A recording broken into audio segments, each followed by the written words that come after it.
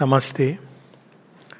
So we come to the last main chapter or main section of the synthesis of yoga, which is about the yoga of integral self-perfection or the yoga of self-perfection. So first Sri Aurobindo explains to us what is perfection, because we all have our idea of perfection. So there is a mundane perfection. Mundane perfection again can be an outward or an inner perfection. So outward perfection means a person is well adjusted to society in a reasonable way. He leads a reasonable life, good citizenship. He takes care of himself as well as those who are around him. And there is a reasonable amount of joy of life, increases happiness, increases prosperity, but without really harming or hurting another person. He lives within the framework of the rules and regulations of his time and the place he is living in. So this is the common idea of perfection, perfect human life. But there is an inner perfection also, which is also regarded as a mundane perfection. It's called mundane because it deals with the earthly life. So in that inner perfection, it's about an ethical life, a life of some kind of a moral and ethical sense, some ideal, for instance, honesty, love, kindness, charity, generosity. So based on which we lead our life. So this is another kind of mundane perfection, which is more ethical and inner. Then another aspect is of religious perfection. So in religious perfection, this life is regarded as sinful. And this sinful life has the possibility of being washed of all its sins. And when it is washed of all its sins, then one is ready to enter into a state of perfection which is not to be found on earth. It is to be found in some heaven beyond, or in some Vaikuntha, or in some higher state of consciousness or higher heavens in the company of God, but elsewhere. So we have these two ideas, the mundane perfection which deals with earth and our dealings with ourselves and others, with our environment. For instance, when it is said we should be more environmentally conscious, we should be good citizens, it is a mundane perfection of an outward kind. When it is said that we should be intrinsically good for the sake of being good, we should be honest, we should be charitable, we should be kind, then it is the mundane perfection but an inner kind. But religious perfection is about by worship of God, by prayer, by spending time more and more, following the tenets of a religion, the laws that are given in a religion. The idea is that I'll be purified of my sins, and eventually after death there will be a post-mortem perfection in some other world, in some other life beyond. So these are the two ideals so far. But neither of this is divine perfection, though both of them can be a preparatory movement. So divine perfection is based on this idea or this truth that there is beyond the limits of human nature a higher supernature, a divine nature, so to say, and it is possible for that divine nature to be embodied by a human being or a group of humanity. Meaning thereby human love will get transformed into divine love. Human knowledge can get transformed into a divine gnosis, self-existent knowledge. Human will can be driven completely by the divine will. Human power can be changed into the divine power. So with all the parts of our being. So this integral self-perfection that Sri Aurobindo speaks of is about embodying the divine perfection upon earth. Meaning thereby that it takes into account both the mundane and the religious ideal. Mundane ideal in the sense that it gives to us a greater fullness of life, understanding and action upon earth. And religious perfection because it fulfills the aspiration and aim of religion to be constantly in the company of the divine, to be as the divine, sadrishya. So it fulfills both these ideals and adds something extra to it. So this is the integral self-perfection, and all yoga is essentially a conversion of the human life towards the divine that it seeks. So it means in each yoga we have seen that there is one power of being which is used. So in Raj Yoga it is the mind. and its power of concentration. In Hatha Yoga, it is the physical body and the prana. In the triple path or Trimarg, it is the will, the emotion, and the thought. And all these are turned toward the divine. So yoga is about turning to the divine. First there is the turning, and then there is the contact, and then there is the union with the divine. So depending on what path we use, we come in contact with that aspect of the divine. And then when we come in contact with that aspect of the divine, we can eventually pass into union with that. So this is how ordinarily traditional yogas operate. Since their aim is to pass out of the circle of nature into the divine, therefore they don't bother about other aspects, trying to even do work upon those aspects. So in a bhakti yoga, the mind is not really important. Of course, an intuitive sense will come about life. But it's not the mind which is worked upon, but mainly the emotions, purifications of emotions, turning them in a one-pointedness towards the divine. In Jnana Yoga, it is the thought and intelligence which is important. So emotions are really kept aside.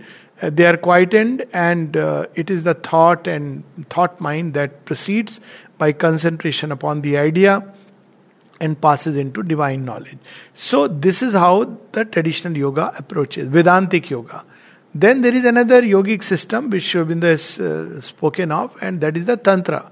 So what is the difference between Tantra and Vedanta? Vedanta seeks liberation by picking up one door. It also proceeds from nature, but it picks up one activity of nature, and by concentrating that activity toward the divine, turning that activity toward the divine, the heart's love for the divine, the thought or mind's meditation upon a particular idea which is reflective of the divine, it eventually passes into that.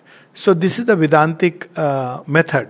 Whereas in Tantra, it's a bold synthesis, because it says that even nature has within it something of the divine touch, the divine power. It is a divine Shakti which has limited itself and become nature.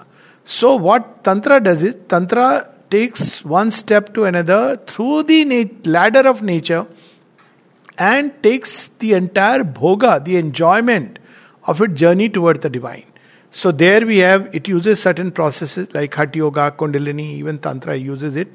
So the idea is that from the material basis, we awaken the Shakti. Right now, from the material basis, we have nature as we understand it, what is known as inferior nature. But then it awakens all the possibilities of nature in all its blossoming, in all its power and capacities. And then it goes from step to step, eventually, of course, towards liberation. But it does not discard nature as a useless thing.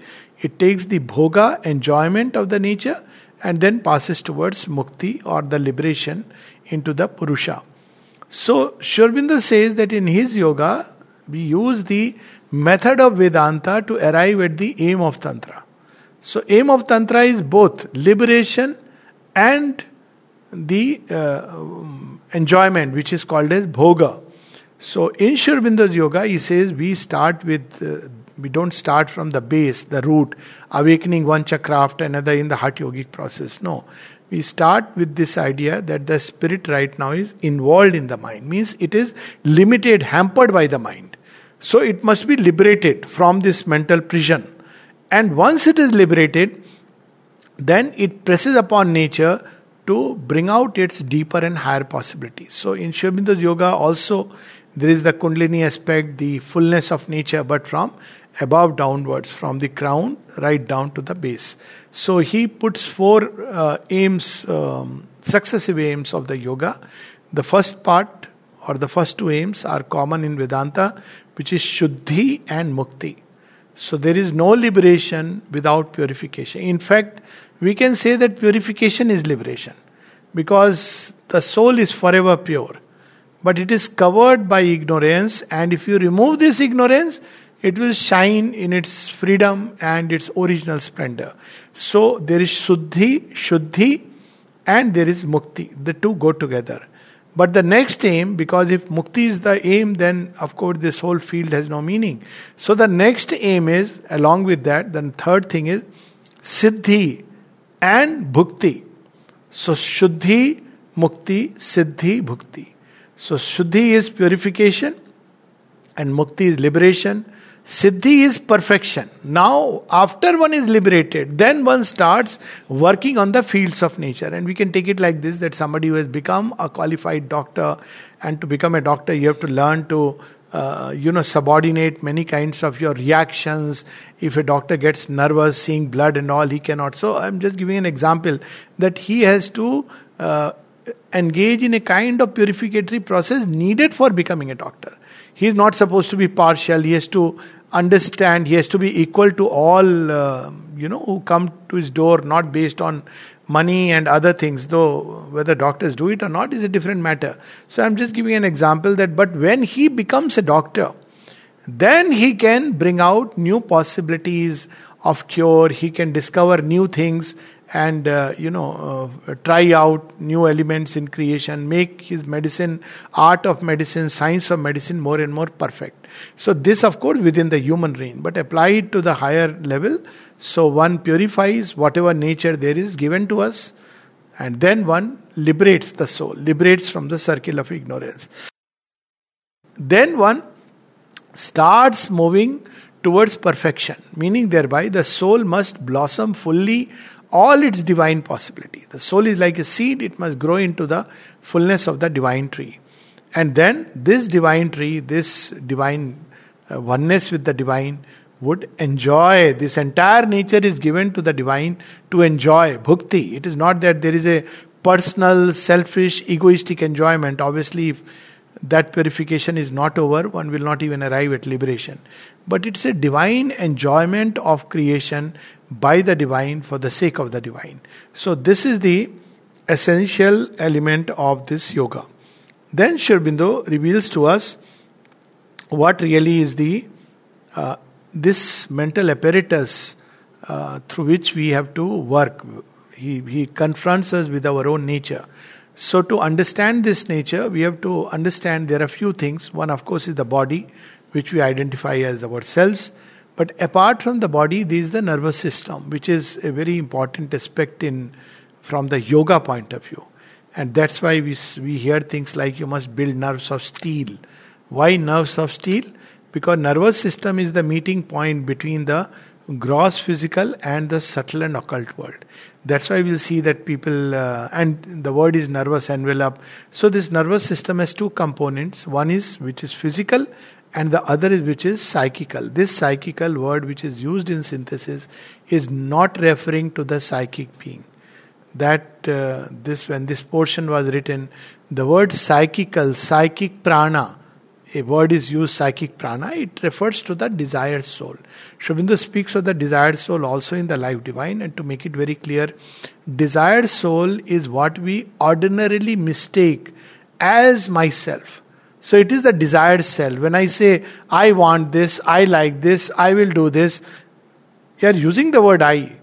But basically it is the desired soul. And the desired soul is made up of the prana primarily, with a mixture of emotions and the thought which is at the service of the prana, and around it the mind creates a kind of ego individuality. So that is the psychic, the desired soul, and the psychic prana. Why you use the word psychic? Because it is in front of the psychic being. So that's where it really operates. So here also there is the sense of I, but it is not the true psychic being. So there is this, along with the body and the prana, there is this desire self, or the desires which are there, which operate within our system, use the nervous system to feed the body, and they also climb into the mind and take thought forms. So this is a desire. This desire, if it is not taken a thought form, will only express as restlessness. But the moment it takes a form, thought form, it says restlessness because I want this. And this takes the form of craving, soul of desire, which becomes even more intense. So there is the desire, and then there are the emotional being, and there is the thought structure, the mind itself. So then Sri Aurobindo describes what really is this mental being. So mental being is composed of these four main elements. So one is what is called as the chitta. Now the word chitta is used in two senses. One is Satchidanand, that is Chit. So that is consciousness, chit. And chitta is the subconscious mind. It's the mind which receives all kinds of impressions from everywhere. Everything we have seen, everything we have heard, today, yesterday, as a child, all this is creating impressions upon the subconscious mind. So this subconscious mind, which is like a chitta, which receives all impressions, is an important element, as we will see later on in the yoga, because it is the one which has created the matrix on which we operate. That's why the importance when the child is born and growing up, how to give the right sanskars. Because if the right sanskars are not there, we have fed into the chitta at a very young age, or even before, during conception, all kinds of things, it has gone into the child's subconscious psyche. Homeopaths will call it as miasm, which can later on throw up diseases. But so one is the chitta, which is the which receives all the impressions. But this subconscious mind has something very strange. It can become active and throw up things from it from time to time into the conscious mentality. So this is the other part of it. That this mind is not just a passive receiver. It has a kind of impulsion, as if that impulsion is just like in the sea when there is a tsunami or there is a volcano. So what happens? Volcano is erupting from below. Or there is an earthquake from below. Or there is a tsunami from below. So there is a rush of these subconscious elements which have gone inside, and time to time they can rise into the emotional being, into the mentality, and it can pollute, corrupt, derail, dislocate, all kinds of things. Described beautifully in Savitri, or rather almost very powerfully. People get scared when they read man holds even the demon and the jinn and the animal in his house, not just the gods alone. And sometime when they rise, they can create inferno, they can create hell and dislocate life. Well, they have their own place, but that's a different story altogether. So there is the chitta. Then there is the manas, which is what normally we think of the mind. But manas is simply the sense mind. So what does the sense mind do? It receives all the sense impressions, organizes it and gives it a form. So for instance, through the eyes, through ears, I am receiving impressions from all over. Now what does manas do? It integrates them and gives a form, akriti. And it will organize these forms into some kind of a working arrangement. That is the role of the manas, and manas can also act as a kind of instant reaction. For instance, it sees a snake, it can jump, it can give to the nervous system the impulsion that jump, run, or fight. So all this is part of the manas, which is primarily the sense mind. Now, manas and chitta is common to animal and human beings. But there is something else in human beings which makes us characteristically human, is buddhi. So buddhi is a third element which evolves, and buddhi is, as we shall see, it seems to evolve from nature, but it is actually a power of the soul. So when the soul's light begins to fall on nature, then buddhi develops out of it. So what is buddhi? Buddhi is the power to discern. So now once again we see chitta has received impressions, then manas is taking impressions from the sense, organizing it. Now buddhi will discern which one to use, which one not to use, how to use it, how by using it, which direction it will go. For instance, if the sense mind, the manas sees the snake, the mind will jump. It will give a message to the nervous system, jump. But how will the buddhi operate? Buddhi may not operate like that. Buddhi will look at it and, well, again, this is not to be tried, but buddhi will look at it and decide whether it's poisonous, non-poisonous, it's harmful, it is lying on the side, what should I do? So buddhi will do this, but normally there is no time unless one is trained in a particular field. So recently I came to know of, in fact, my son was saying that he was driving through Auroville and there was this friend of his seated behind, and this saw a snake coiled up with a little hood, something, on the road to Auroville. So this boy said, stop. So he stopped.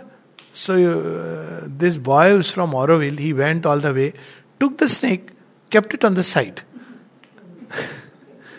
Now the story doesn't end here. So when he goes further, he says, wait. He went back, picked up the snake and put it back. So my son said, why are you doing this? I mean, somebody else will have to we'll get into problem. It's nice, it's okay, you have done this, let it be. No, we shouldn't disturb the snake. Now this I don't think was buddhi operating here. Because you leave the snake once you have done this bit, and the snake quietly.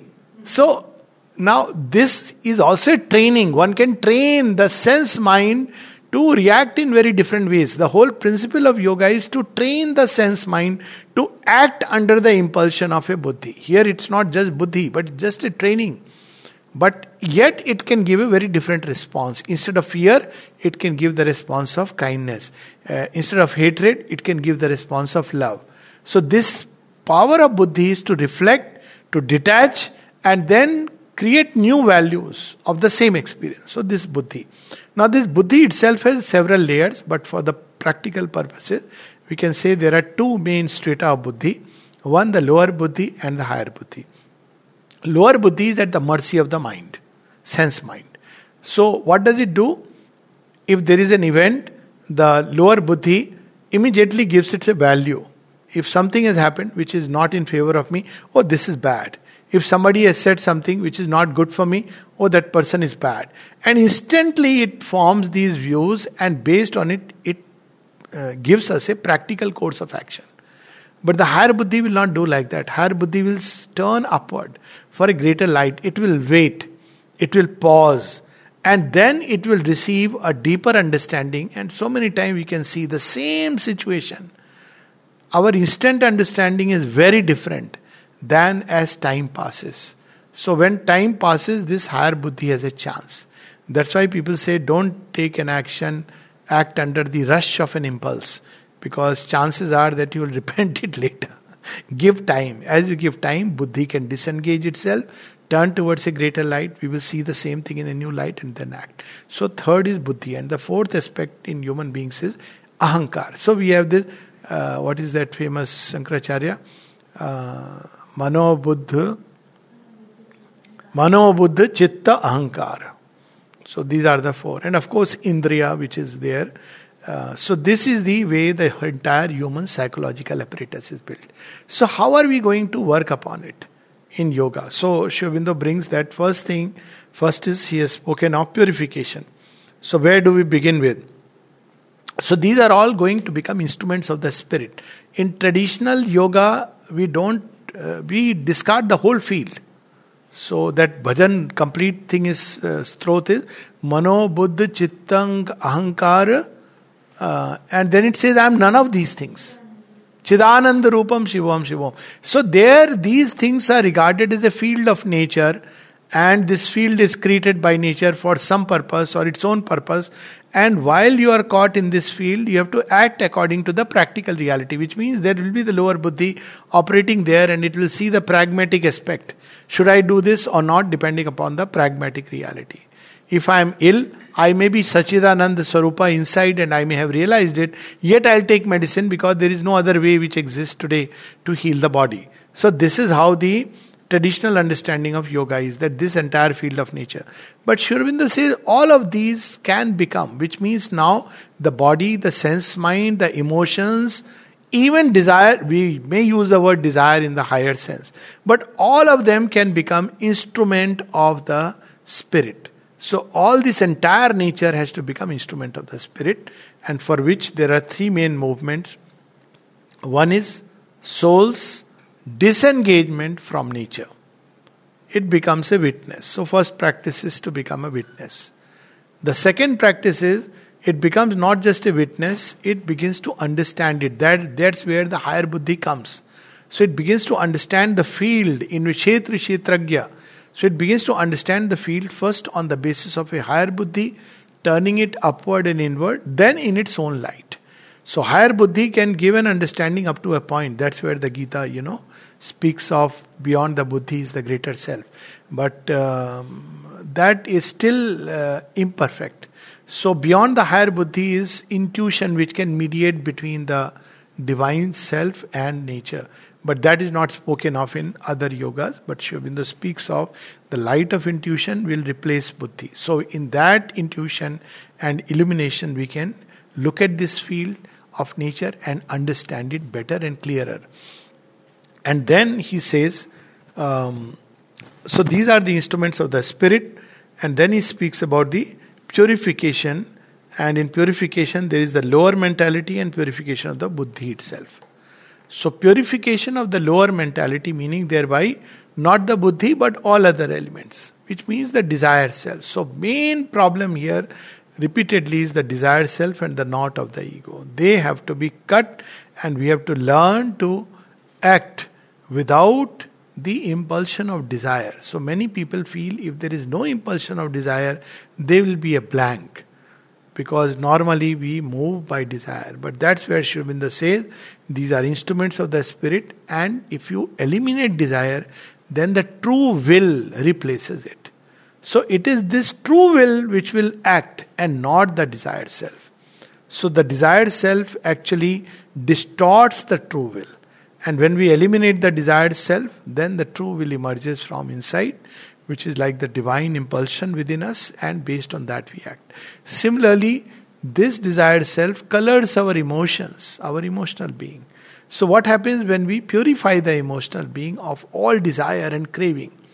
So will we stop loving? He says no. Then the true soul of love will emerge from inside. So this is how one has to proceed. By eliminating desire, one discovers the true will by eliminating craving from emotions.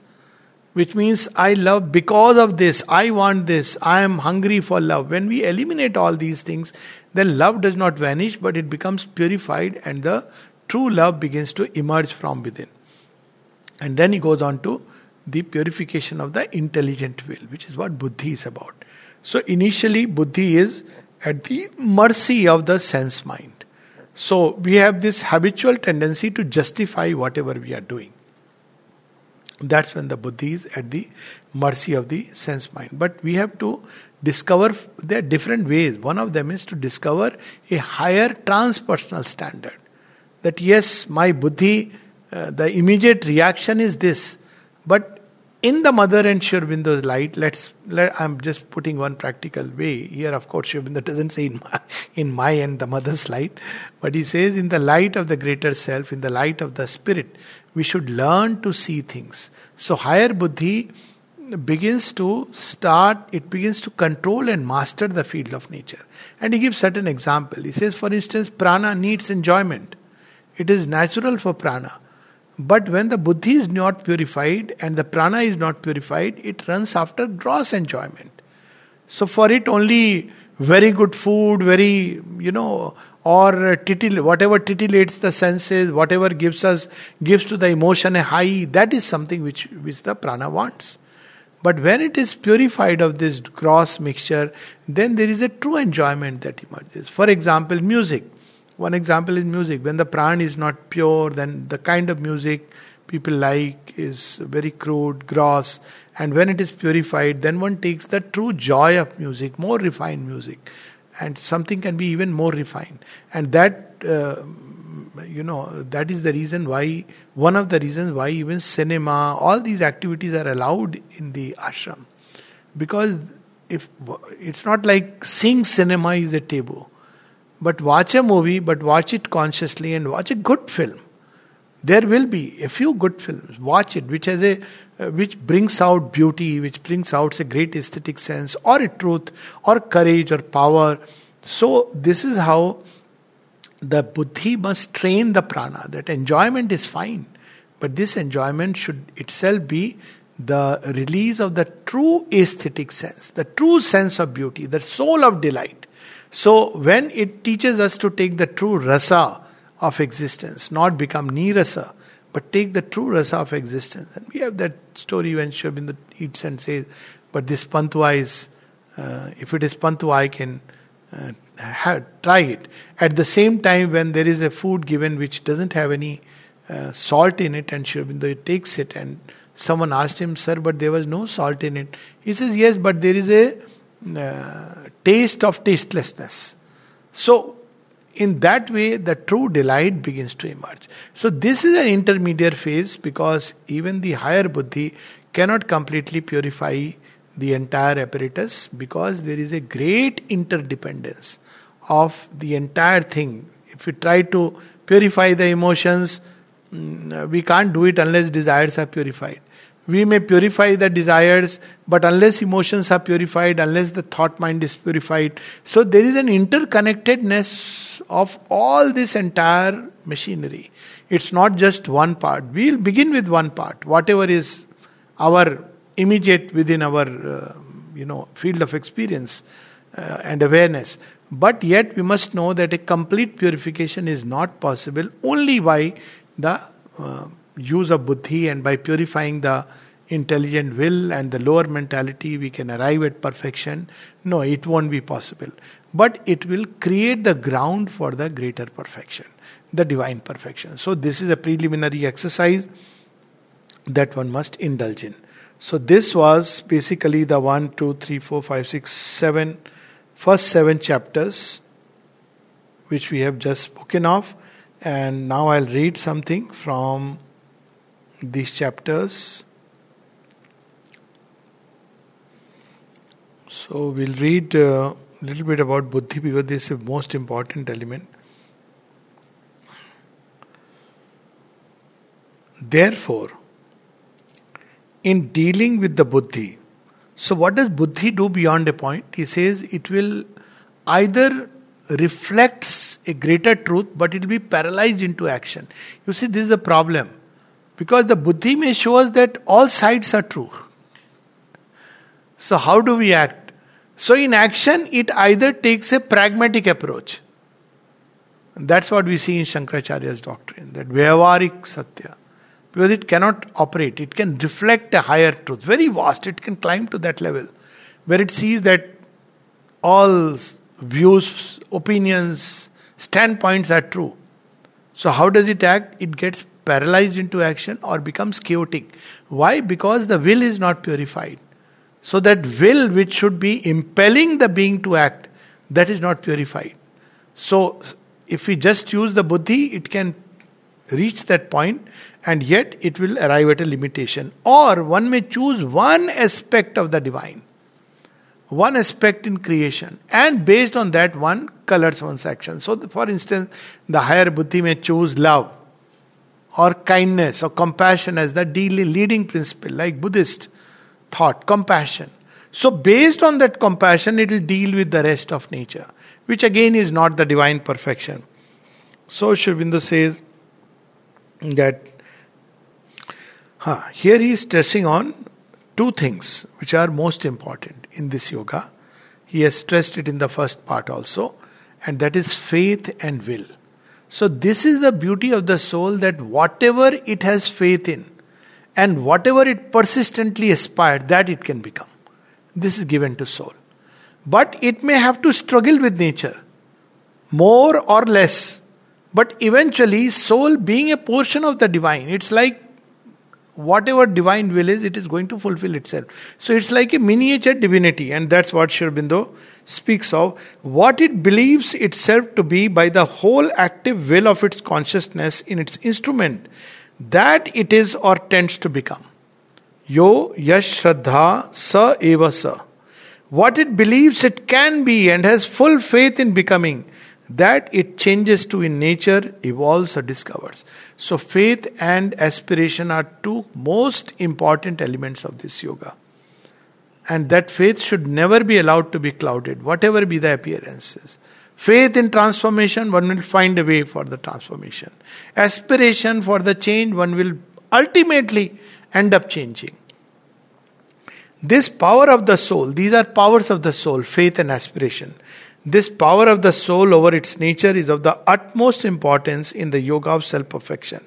If it did not exist, we could never get by conscious endeavor and aspiration out of the fixed groove of our present imperfect human being. If any greater perfection were intended, we should have to wait for nature to effect it in her own slow or swift process of evolution. Nature also has within it ultimately divine perfection. But if we allow nature to carry the soul in its own journey 10,000 years, God knows how many times human beings will blow this world over. Not 10,000 is a very optimistic estimate. Maybe another 1,000,000 years. But the soul has this possibility that with faith and aspiration, persistent, Not that one day it had faith and aspiration. It can cross this journey and compress it and make it happen now rather than hereafter. In the lower forms of being, the soul accepts this complete subjection to nature. So there are people who say we cannot change. This is the lower form. So for practical purposes, one has to make a distinction between lower and higher nature. There is a veil between in higher nature, all is self-fulfilled in all its original plenitude. In the lower nature, everything is like a shadow, limited, distorted. And for practical purposes, one has to distinguish between soul and nature. When the soul is subject to nature, it simply follows whatever nature says. So nature says not possible. So there is this within this feeling that nothing is possible. So he reminds us that. In the lower forms of being, the soul accepts this complete subjection to nature, but as it rises higher in the scale, it awakes to a sense of something in itself which can command nature. But it is only when it arrives at self-knowledge that this free will and control becomes a complete reality. This change affects itself through process of nature. Not therefore by any capricious magic. There is a process in this change. It has to persistently will and have faith. And slowly we will see many approximation, many efforts. But slowly nature begins to change in the direction of faith and aspiration. When complete mastery is gained, then the process by its self-effective rapidity may seem a miracle to the intelligence, but it still proceeds by law of the truth of spirit. When the divine within us, by close union of our will and being with him, takes up the yoga and acts as the omnipresent, omnipotent master of our nature.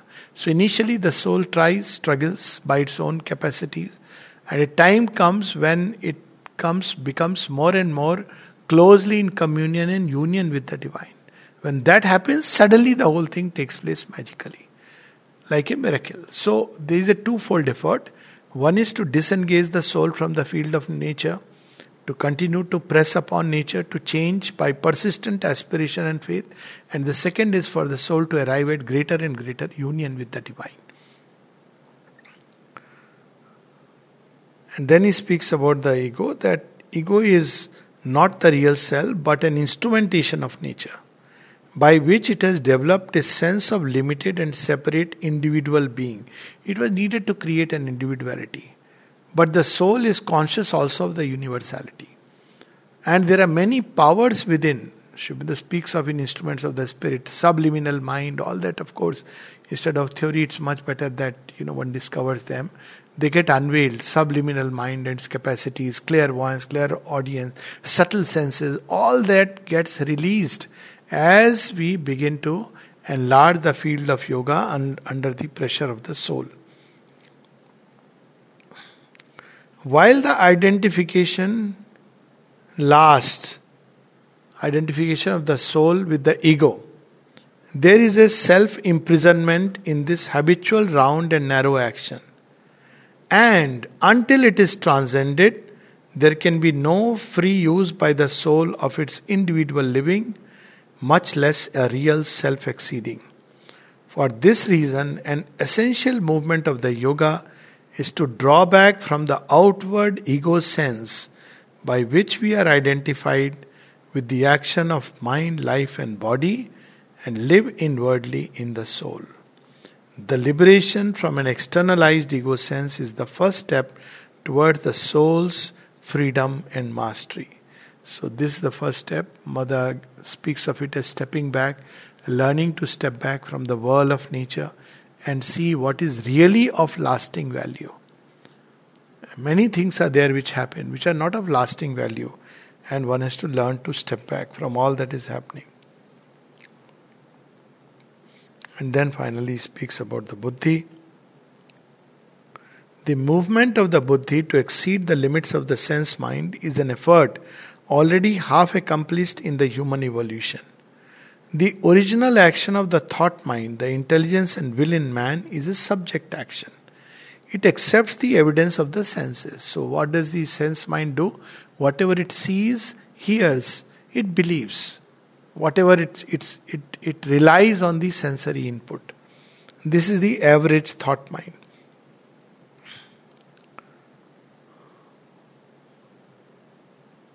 The commands of the life cravings. The thought mind is at the mercy of the desires, the life cravings, instincts, desires, emotions, the impulses of the dynamic sense mind, and only tries to give them a more orderly direction and effective success. The higher action of the buddhi is to exceed and control the lower mind, not indeed to get rid of it, because this has to be transformed, but to raise all the action of which it is the first suggestion into the nobler plane of will and intelligence. So beautifully says, first suggestion. First suggestion is I should do like this. Hasty action. Step back.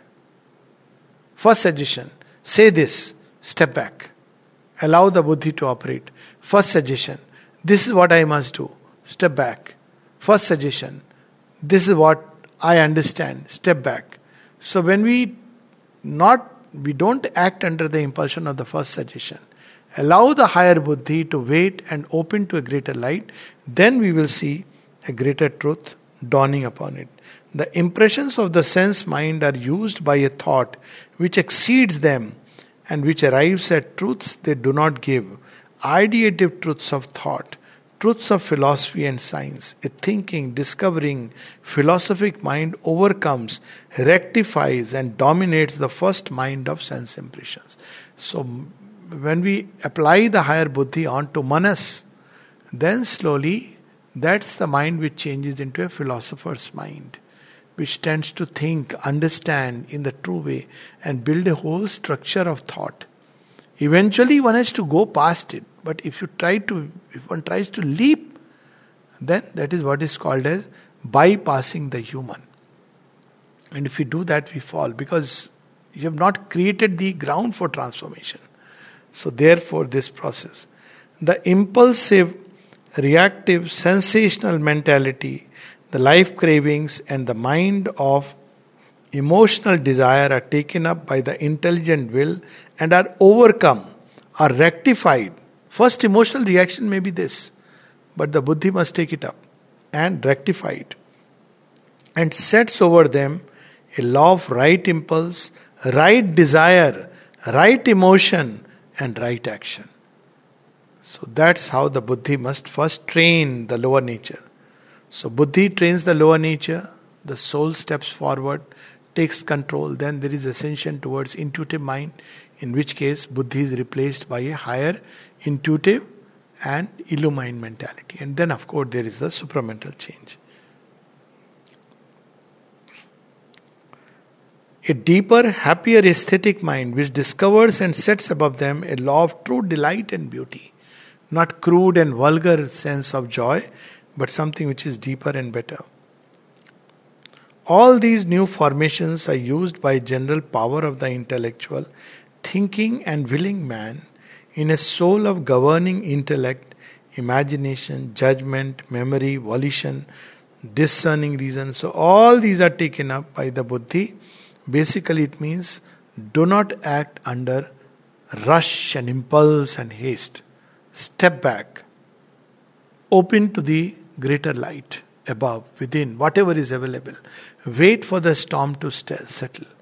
And then the buddhi will see things in a better and truer way.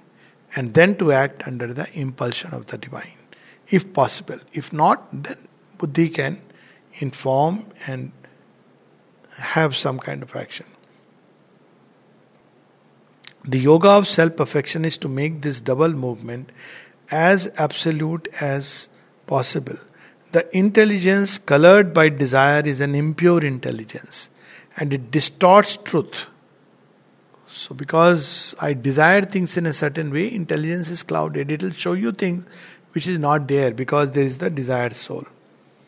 The will colored by desire is an impure will, and it puts a stamp of distortion, pain and imperfection upon the soul's activity. All emiscence of the emotions of the soul of desire is an impurity and similarly distorts both the knowledge and the action.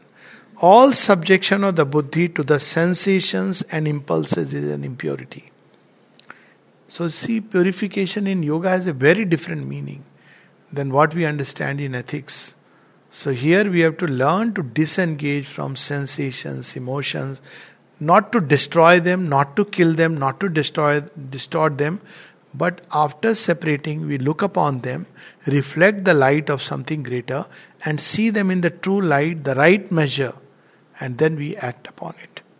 Not by any artificial standard, but by a deeper ethical and aesthetic sense.